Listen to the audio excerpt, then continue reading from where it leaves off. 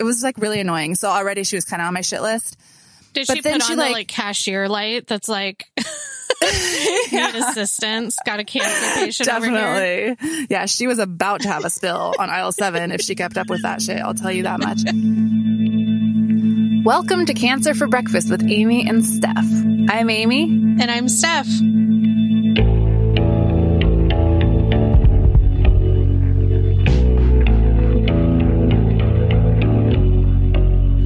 Though we try to make Cancer for Breakfast safe and comfortable for everyone, it may not be suitable for all audiences and is intended for informational and educational purposes only. It is not a substitute for medical advice, diagnosis, or treatment. We're not doctors. We didn't even go to podcasting school.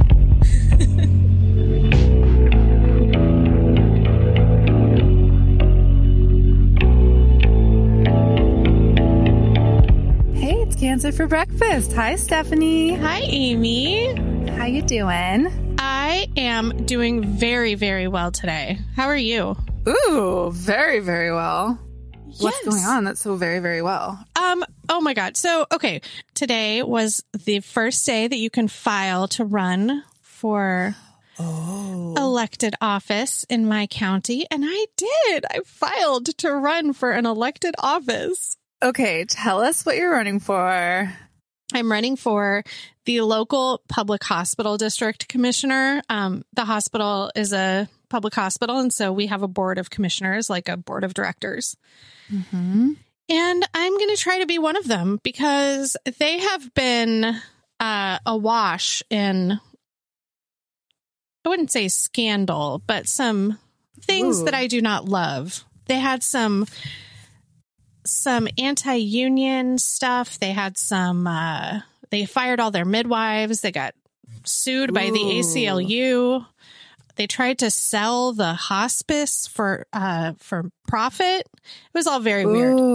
So I'm just... You can't beat them, join them, and then burn them down to the ground. That's right. Is that your plan? Yeah, I mean, I live in a small town, and so the hospital is a big deal here, you know? Yeah. And as our listeners will know if they listen to my diagnosis episode, I did not receive the kind of high quality care one might hope to receive when you're getting diagnosed with cancer. So Steph is coming for you. that's right. Me and my stage 4 ass are going to show up to those board meetings. Payback's a bitch, hospital. just kidding. You're going to be such an asset for them. You're going to make them. An ass hat for them? Oh, asset. Jesus. I was like, God, Amy. Well, maybe a mixture of both. Maybe you have to be an asshat to become the asset, you know? That's my new campaign slogan right there. Thanks. Checks in the mail. From ass hat to ass hat. Oh, I will be your campaign manager. Thanks. I would like to nominate myself. How do I file to be your campaign manager? You're hired. Awesome. What's up with you? Oh, I just went to the chiropractor, and I only bring this up because I have had like a series of appointments lately that if you are an early stage cancer person, there's a lot of anxiety about metastases. We all hear me saying this kind of stuff all the time. It's like the most common fear, I guess. And I've just had these appointments with non-oncology doctors who like throw around cancer stuff with me that is like really fear-inducing and like, oh no. Like I almost wanted to call out my acupuncturist a couple weeks ago because I've been having I have this back pain that I've had for years.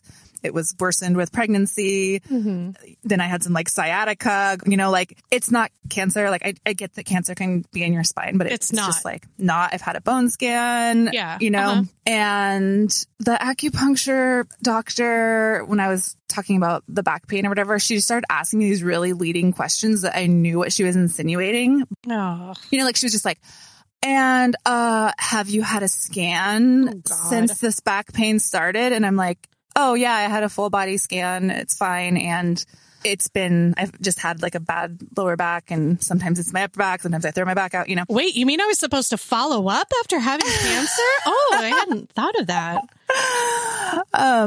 But then I knew what she was insinuating, and I figured by me saying, yes, I've been scanned. And yeah. But then she's like, Oh, because I was thinking, I mean, if it was like cancer, I was like, she actually like said it like that. Like, oh, maybe your back pain is cancer, which means like that it would be stage 4. That's not what she said. That's what my brain was like. Yeah. Oh, this is how I'm going to fucking find out I'm stage 4 is like the acupuncturist recommends you know what I mean? Like, I'm just like, yeah, I think my oncologist is on top of that. Thank you very much. Same thing with this nurse practitioner. I mentioned the back pain because I check in with the stuff. I'm not an idiot. I know cancer can go in your back. Yeah. And so I said, should I be worried? Like, even though I had the scan and all this stuff and it's not really one spot, like, Yeah. And so she like looks in my chart and brings up my full body scan and starts looking at it and saying, yeah, no, it looks like they didn't see any metastatic disease. And I'm like, Oh, no shit. yes, Yeah. I fucking know. Oh yeah, the scan you got 6 months ago, it looks like there were 3 lesions on your spine. Like, Yeah. no, they would have fucking told me. Thanks anyway. But the same thing with this goddamn chiropractor today. I mean, it's at my hospital and it is in the integrative medicine Yeah. place, so he's dealing with cancer patients all the time. But he was looking at all my scans and looking at my back and stuff. And it was like he was doing the think out loud thing. He's like, yeah, so, because if it was cancer, it would be, and I was just like, Oh my God. is that really how you're going to say it? If it is cancer, you're really just going to say, yeah, well, if it was cancer, like this and, like just this casual thing where just saying that to me in a medical setting is like, and I mean, it's not. And he adjusted my back and he's like feeling better and he's talking about my posture and stuff like that. But I just don't get, the dentist even does it. Oh, like God. finding out that I am a cancer patient, the dentist, you know how they like look in your mouth with that stupid ass like long mirror thing and poke around and just kind of look, and they might like feel your, what are these called? Your lymph like glands nodes. a little bit. Your glands. So right as she is about to start that, she looks me right in the eyes and goes, now I'm going to begin the cancer screening and says it like that. And I was like, I'm going to do the oral cancer screening. And I was like, I don't know how many fucking times someone's put this stupid mirror in my mouth and looked around. No one has ever said the words, I'm going to do this cancer screening to me. I didn't even know it was a cancer screening. I'm glad I've been getting them. Like, great. Right. There's no correlation. Cool your jets, gal. You don't have to announce it like that. Yeah. And she's done it twice. And then she like looks at me weird and like says it in this weird voice. And I've seen this woman before, like many times, and she had never even said that, and it's just so weird where people. What the hell? I'm just annoyed. Like, I want people to fucking get their shit together. Yeah. Because we're like so traumatized. Seriously, it's like, it should work the opposite way, right? Like once you've had cancer, people should be extra careful about like never mentioning cancer unless it's an immediate concern. She should be like distracting me while she's doing the fucking oral cancer screening in case I know that's what it is. Yeah. Like she should be like, I tried to go to the burrito place for lunch, but it was close, like whatever. Yes, exactly. I mean, seriously, it's really horrible. And I don't like relish being a pain in the ass, but there has to be some sort of understanding with non-oncology medical personnel that if you see that somebody's got a history of cancer, they have PTSD. They 100% have PTSD, even if they don't think they do. Mm-hmm. Absolutely. I really want to say across the board, everybody has some kind of trigger around waiting for results, sitting in a room by themselves. Like, it's fucking terrifying. Right? Have a heart, people. Jesus. I always thought that like medical PTSD was more like a thing that maybe like going to the dentist and seeing their robes, and then you would remember like when you got in that terrible car accident and they had robes, or like the sound of the drill reminds you of like the drill sound of something else. But like, no, it's like the dentist saying, so your gum doctor sent over your x-rays and it looks like you have and then I'm like, cavities, that really happened to me legit, where I was just like, like, what if Yeah. Yep. You're just sitting there waiting for everything to come crashing down. I also have some teeth issues happening right now. Like, I'm going to be starting Zometa which is a bone strengthening medication, which I'm hopeful will be great because the lesions in my spine and on my ribs do seem to be really responding to the meds that I'm taking. And so my oncologist was like, this is great. We'll just get you on an infusion monthly of Zometa to strengthen your bones back up.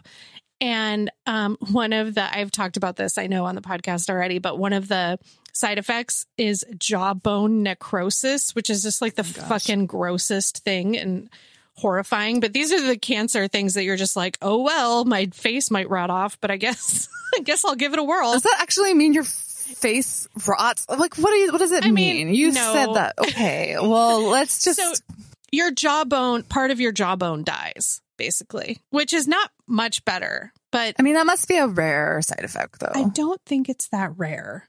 It's one of those things that sounds worse than it actually is, because I've talked to some people who have had this side effect happen to them, and they're kind of like, yeah, this sounds really weird to say, but like, I just have this exposed piece of bone in my mouth, and like, it's gross and weird, but like, oh, it's from the inside. Yeah. I mean, what are teeth? What? They're exposed bones. I mean, what's the big deal? Listen.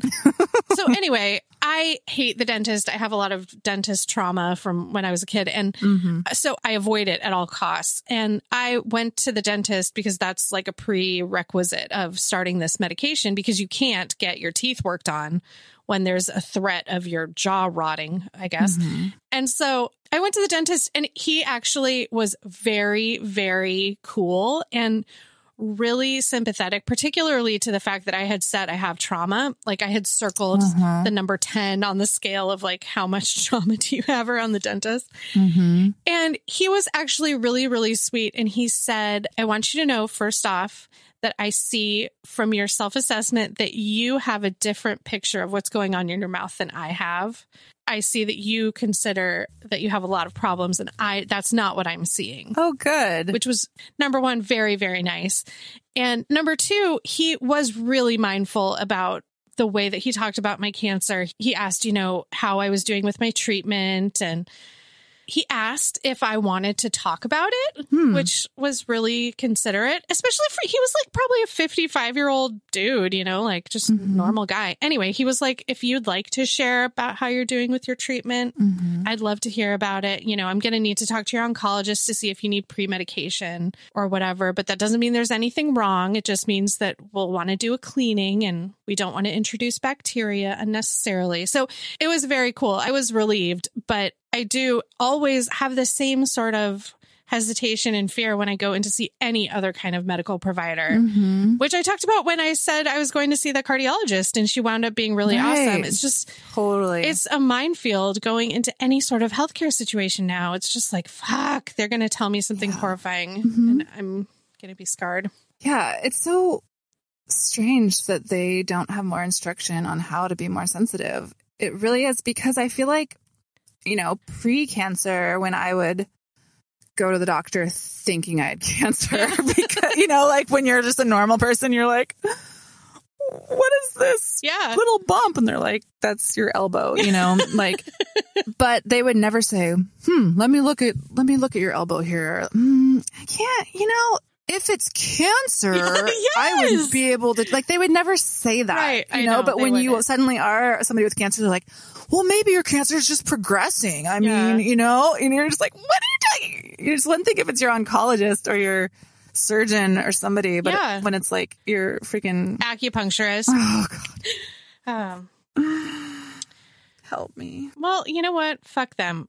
People need some sort of in-service. Maybe that's our job. Maybe Cancer for Breakfast can launch an in-service opportunity. Yeah, like the sexual harassment businesses that come into your place of work. That's right. Don't do what Donnie Don't does. Donnie Don't. All right, so tell me. We got this letter, and I saw it first. I texted you. What is this? What is this, a contest? I mean, it's not a contest. All right, fine. You saw it first. I'm just kidding. I texted you to be like, oh my God, we got this letter and it's the most beautiful thing. Are you going to read it? I would love to. Because we can't just keep it for ourselves. So this is from Beth, and she says, thank you, Amy and Steph, for this podcast. I am so glad I've discovered it, and it has helped me so much as I've been going through chemo. On January 6th, the day the Capitol was seized, and I realized that 2021 would be just as much of a shit show as 2020, I was diagnosed with invasive lobular carcinoma. I had a double mastectomy on February 25th and then started chemo on April 1st.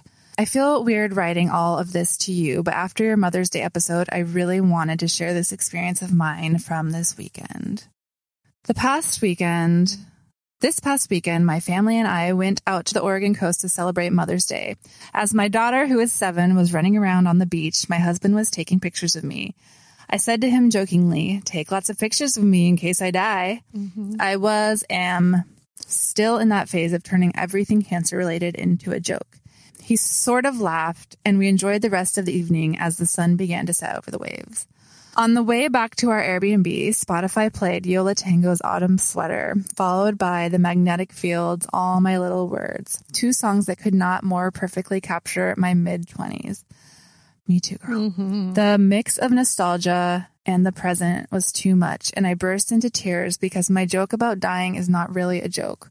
While my prognosis is good, I cannot shake the fear that my cancer is metastasizing.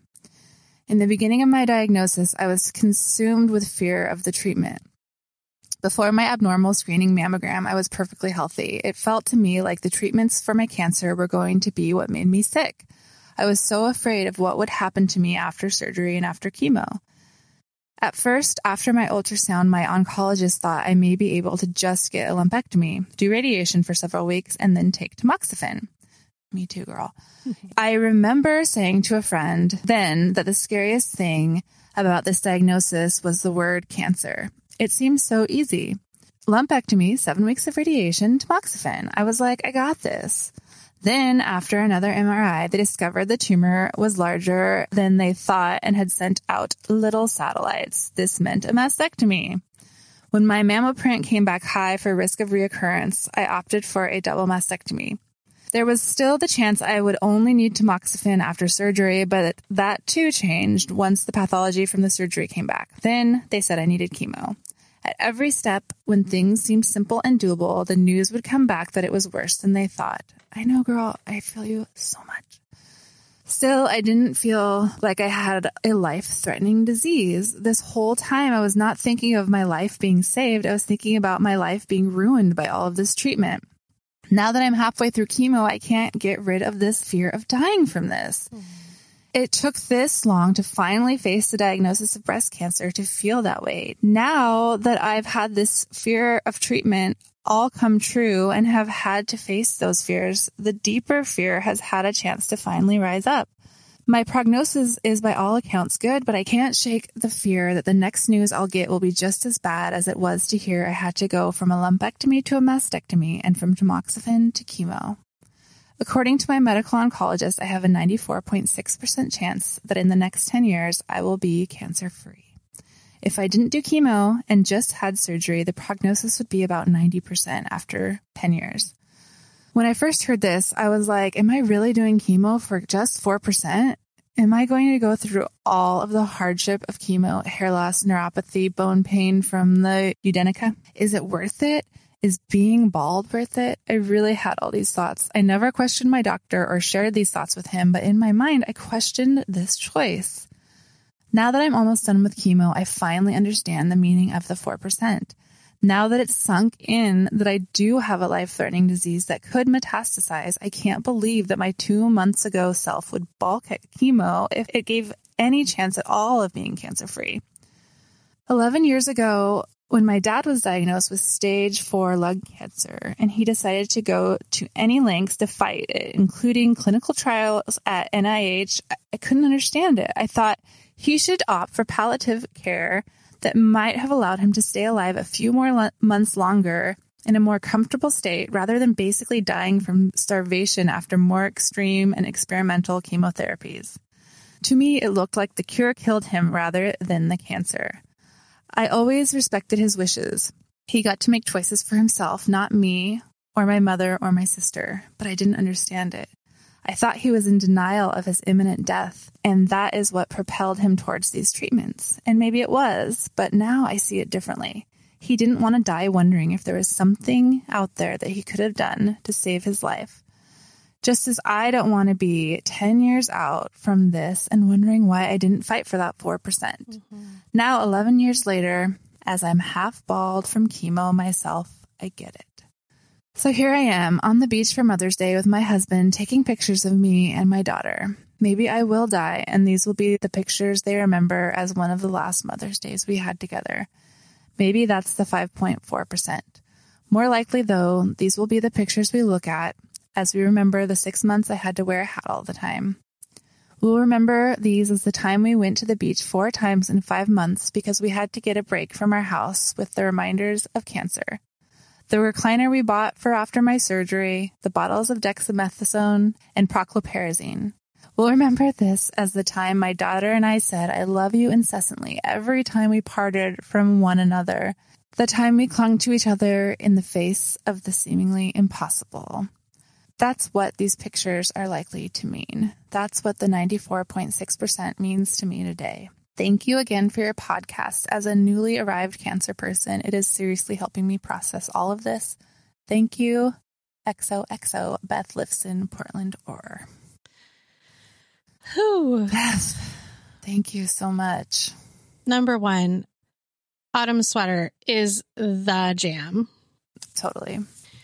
And is also one of my big feeling songs. Like, it is the soundtrack of so many important moments in my life. So that immediately was just like, yep, you're my people. Seriously. You're my people, Beth. And you live in my city. Yeah. Lucky ducks. I completely get it. And also, interestingly, I have a dad who died of lung cancer. Although he did opt for palliative care. And it's just, you really don't understand what those statistics mean until you're in them. And I know we say all the time that, we respect people no matter what they choose. But for me personally, I just couldn't. I couldn't decline a treatment that might give me more time. And I think it means all the more when you have loved ones who, you want to stick around for. Definitely. And also, I feel like sometimes with these percentages that they give you, like sometimes it could be just a few more or a few less, and you really don't know. Yeah. There's such a difference between like 4% and 6% or 6% and 8%, and it's like. I will say that a 90% is an A-, and I got an A- in penmanship once upon a time when I cared about grades. And I immediately took great offense. I was affronted by that A-, and I immediately set to making my penmanship the greatest that ever there was. And now you're running for office. I don't know. I think if you're a person that sees things in those kinds of terms, it's easy for you to see why 90% is just not an acceptable number. I mean, yeah. And if you think of like 100 things being in a barrel and having to pick one out, knowing that 10 of them are your death, that doesn't seem like a small number to me. Like, and I mean, like, and I'm saying this being somebody who's like in your similar boat as far as like, that kind of stuff. But I was also with the chemo, same exact thing, or it was, I think I had maybe a 6% benefit if I did chemo versus not doing chemo. It just is so hard to say no to anything. I was just thinking about, when I was getting diagnosed and that horrible loop was in my mind, and I was telling you, Amy, all about it, because when you are in the throes of like that desperate time when you're getting diagnosed and you don't know which way is up, and all you can think about is your own funeral and who's going to be there, and scoping people out for who might make a nice stepmother for your children once you're dead, which is like laughable, it really is. But still, these are the things that we think about. Yes. No, I absolutely thought those exact things. Yeah. But you shared with me something that I wish everybody could hear. You told me about how you made future memories. Oh, my future memories. And yes. I want you to tell. Will you tell everybody about it? This is something that really worked for me, and I would absolutely recommend it to anybody who is in this boat, Beth, that you're in during treatment, where I think you just explained it so well.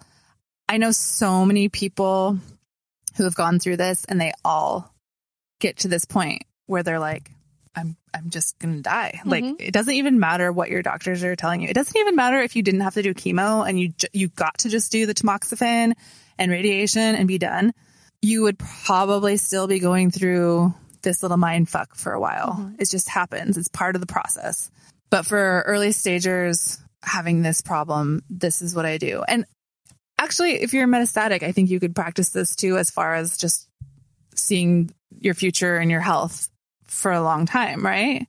Absolutely. I still use Anyone it. can. I use it even though, this was something that you told me about before I knew that I was metastatic, but it is still something that I use all the time. Anytime I find myself spiraling and imagining those horrible scenarios, because they're not true. So what I would do, because I felt like a movie would just start playing about me dying and I would just not be able to stop it. I would just be thinking all these things we're talking about, like who would be the stepmom or like what would be happening. And then by the time I catch myself being so far into it, so many details will have been laid out, which makes that feel so real, right? When your brain is just trying to find things that make sense and that's feeding on your worry. So what I would do to combat that is create fake future memories.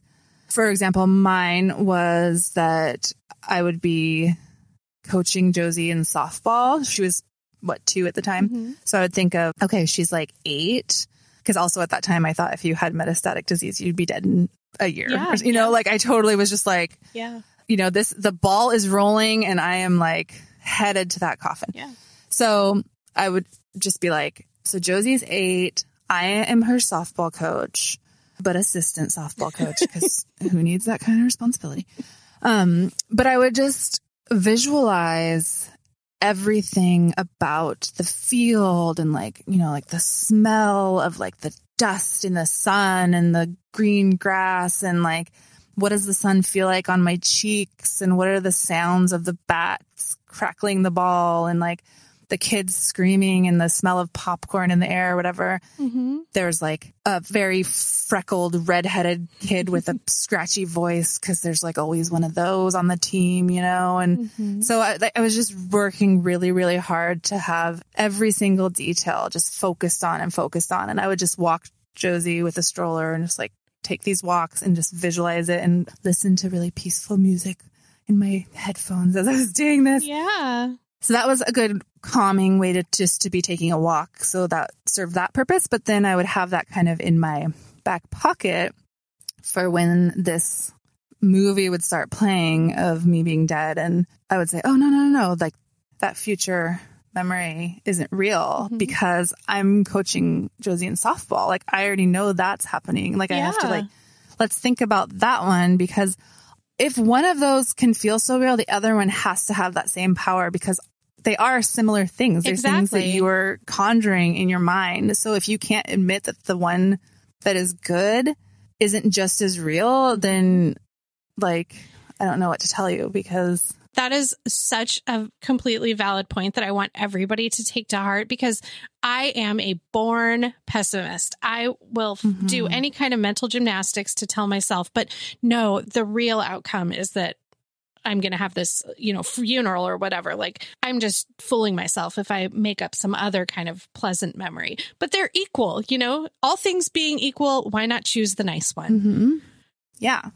And if you can't believe the nice one and choose it, then you have to not believe the other one too. Like you have to bring that one down, because that's all that it is. And the way that our brains do deal with trauma and everything is it does our neurological pathways. They just find ways to the negative so much easier than the positive. I mean, just like everything in life, everything hard is usually good for you. Everything easy is like, not, like you have to work harder to make your brain do the good stuff. Yeah. And I get it that like it's hard, especially when you're in the midst of treatment or you're at those early days of diagnosis. It is really, really hard to pull yourself out of that mire of negativity and fear and anxiety, but it's so worth it. Like I do have a really hard time making myself be optimistic, but it helps so much. And it was such a gift when you shared that with me. Like, I've completely taken it to heart. And I have a pocket full of these little daydreams that I can revisit like whenever I want to, because it's my own ass brain. My own ass brain. I think you just named our episode. Oh. Let me just tell you one more visual thing that I used to do that I don't know how this is going to translate. I have never actually said this out loud because it's so stupid sounding. Oh, I doubt that. I must say this is not something I believe, even though I made it into an exercise. Like, I didn't actually believe what I'm about to tell you. Okay. So a couple months before I was diagnosed with cancer, myself, Kevin, and our daughter, who was like a year old at the time, a little bit younger maybe, we were just walking in the park on this beautiful day, and she had just kind of been playing on the playground pre-pandemic, clearly. And, you know, we're just so happy, you know, like my long blonde hair is flowing and I'm wearing some little dress, and we're just like the picture of a happy little family walking through the park. And then this old man starts walking towards us, and there are a couple people kind of walking behind him. I couldn't really tell if he was with the people or if he was alone. It was very unclear, but he was carrying something that it looked like it might have been like a file of some sort, or maybe like a notebook or something of that size.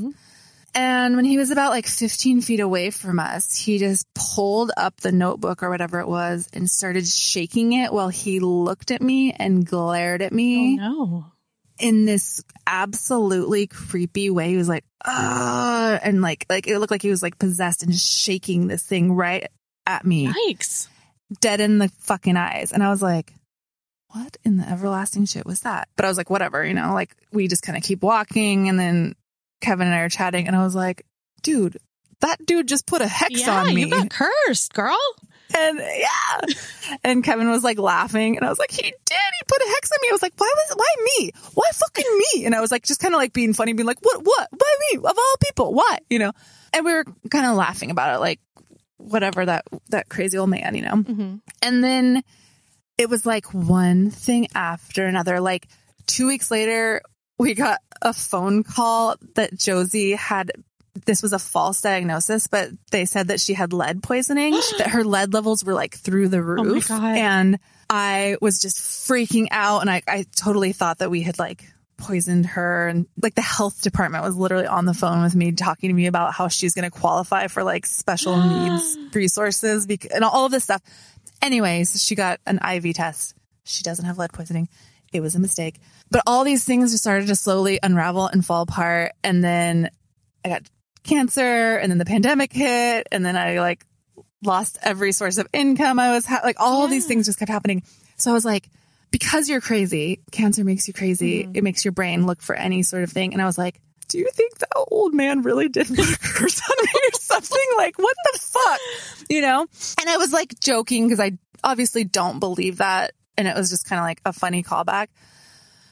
But then I actually turned that into a visual for myself, like that I would use, because I would do it one of two ways, because of the fact that I really believe if you're going to do something crazy with your brain, you have to be open to either way of it being crazy. And so one way was that he was putting a curse on me, and I was holding my hand up like a shield to like say no. And like I would like be like fighting it off. Like I would like visualize that even like in treatment sometimes, so that like that could represent the cancer that was coming at me, and then me visualizing it bouncing off and going out into the atmosphere and away from me. It was like something to do like maybe during chemo, to imagine it working kind of. Yeah. Or I realized I could turn it around and make it so what that dude was doing was actually saying, oh shit,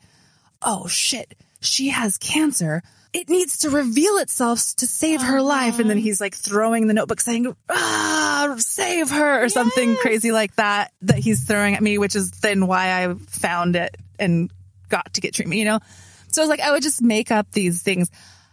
I legit am 100% sure that was just a batshit crazy old man that I saw in the park one day. I swear to God, I'm not the crazy one who actually believes any of this shit. But just making up weird ass visualizations, I just think can kind of help you if you can get down with it. I've also told myself to visualize certain stuff that I think is bullshit and stupid, and I laugh at myself and I'm like, I'm not doing that. So whatever you're comfortable with, because I sometimes I'm like, come on, Amy, I'm not that weird. I can't believe I'm about to admit this. I don't not think he was putting a hex on you. Oh, I am one superstitious bitch. I really am. Oh, geez. Okay. I apologize deeply. I love it. Bring it at me. But I do think that there is a lot of power in that kind of visualization. You know, I'm the kind of person that like doesn't officially believe in astrology, but like if you try to tell me I'm not a Virgo with a Virgo rising, I will fight you. That's just what a Virgo would do.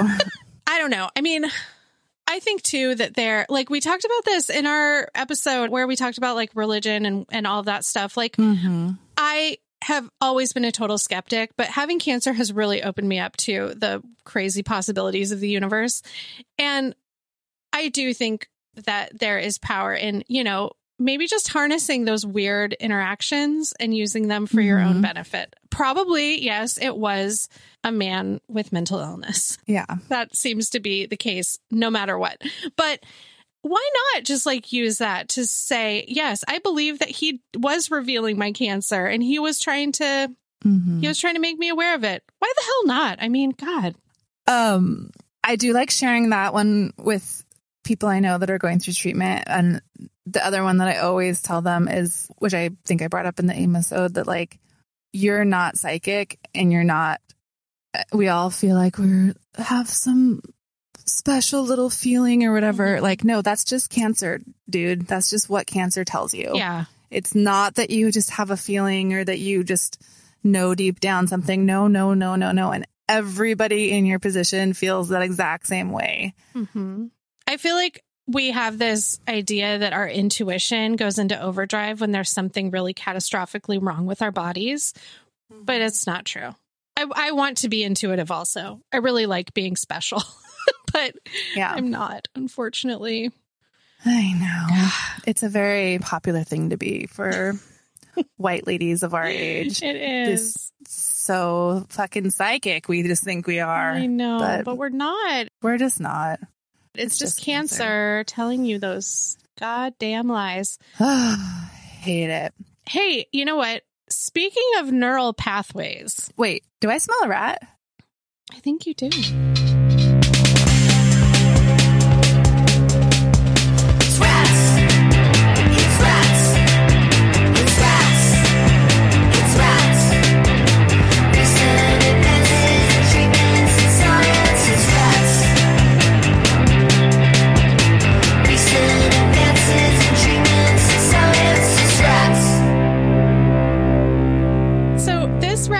Is a little bit different because I don't feel like I can speak to this subject really with any kind of authority. Not like I usually can, because obviously I'm not a researcher or a scientist, but this one I really don't have a great grasp on, but it was so fucking cool that I had to bring it up.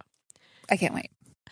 So there's this article in the New Yorker in March, and a friend sent us a link to this story too, but you're going to have to follow me down this long and winding path to get to the meat of the story. But apparently in Japan, I have never been to Japan. Have you been to Japan?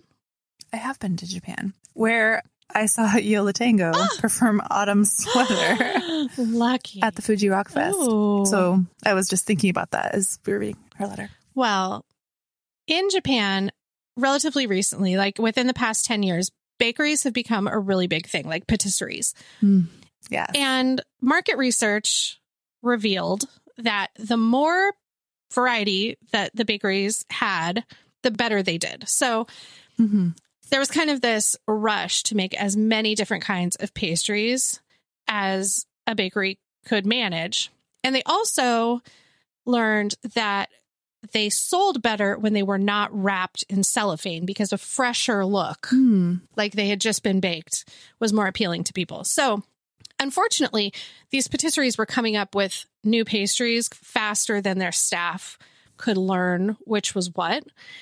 And this created really long lines. Apparently, it was like a really big deal. It was like just like a constant problem for bakeries that were popping up everywhere.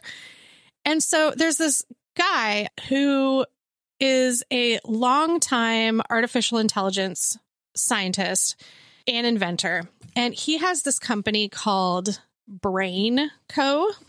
And in the 80s, he started out making artificial intelligence that dealt with like the textile industry and stuff, and never really made it big. But he developed this artificial intelligence that was able to tell pastries apart.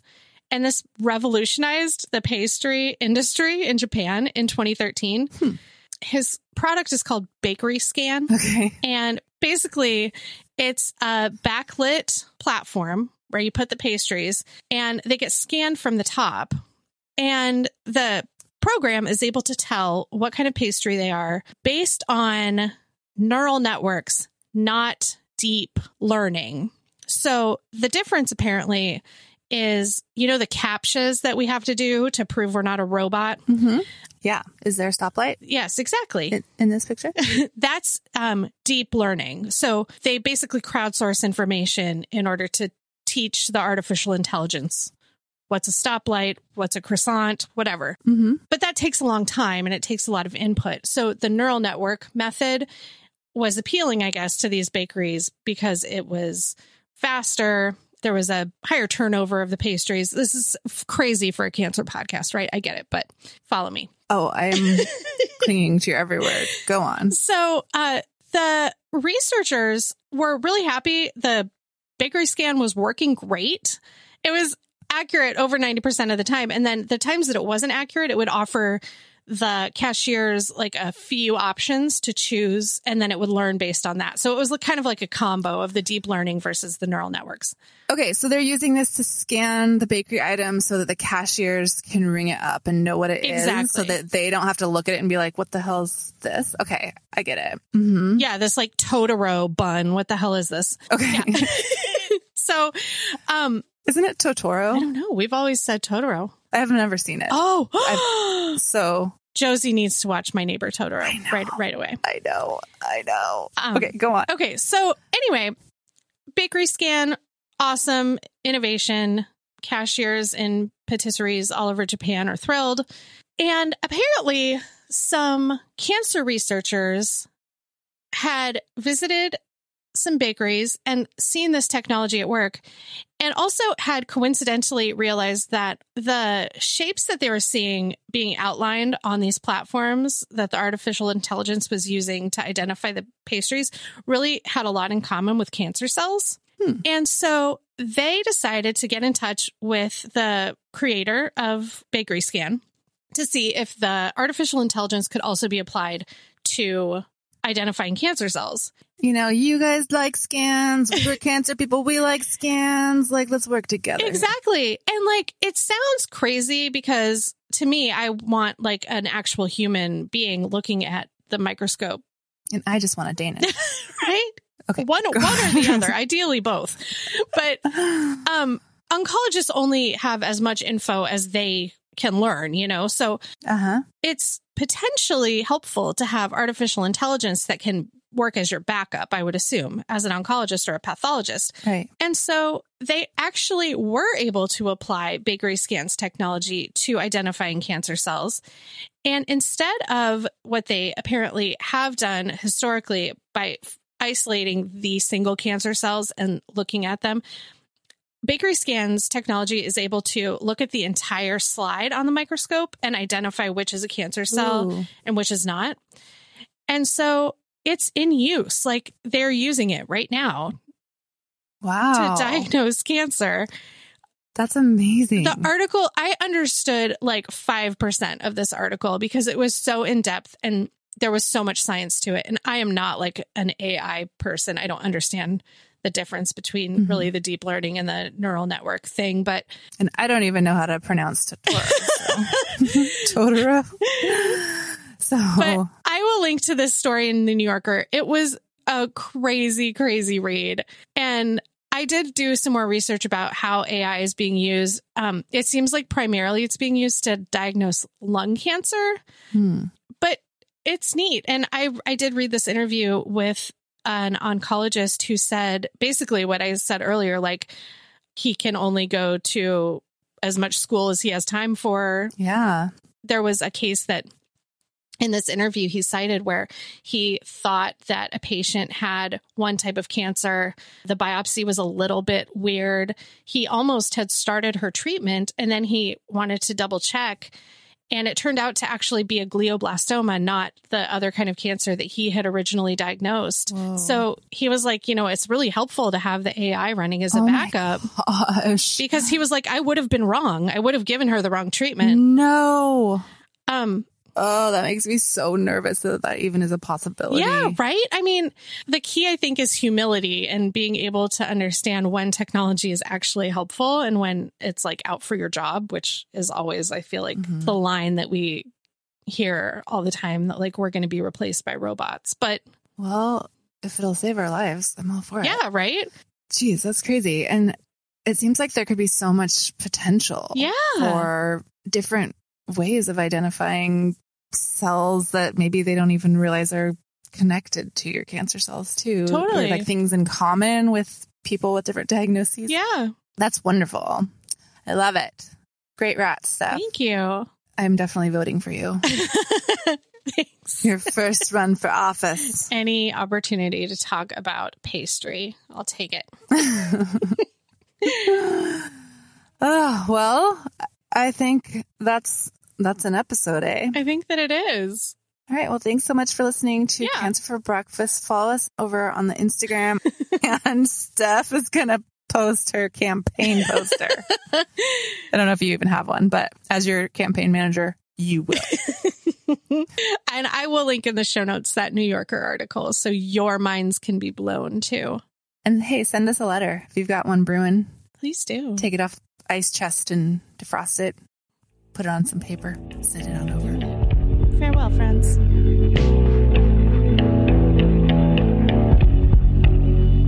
Cancer for Breakfast is hosted by Amy Dials and Stephanie Lejeunesse and produced by Nathan McGeehee. Our theme music is written and performed by Vivivere. Find us at cancerforbreakfast.com, Instagram at cancerforbreakfast, and email at cancerforbreakfast@gmail.com.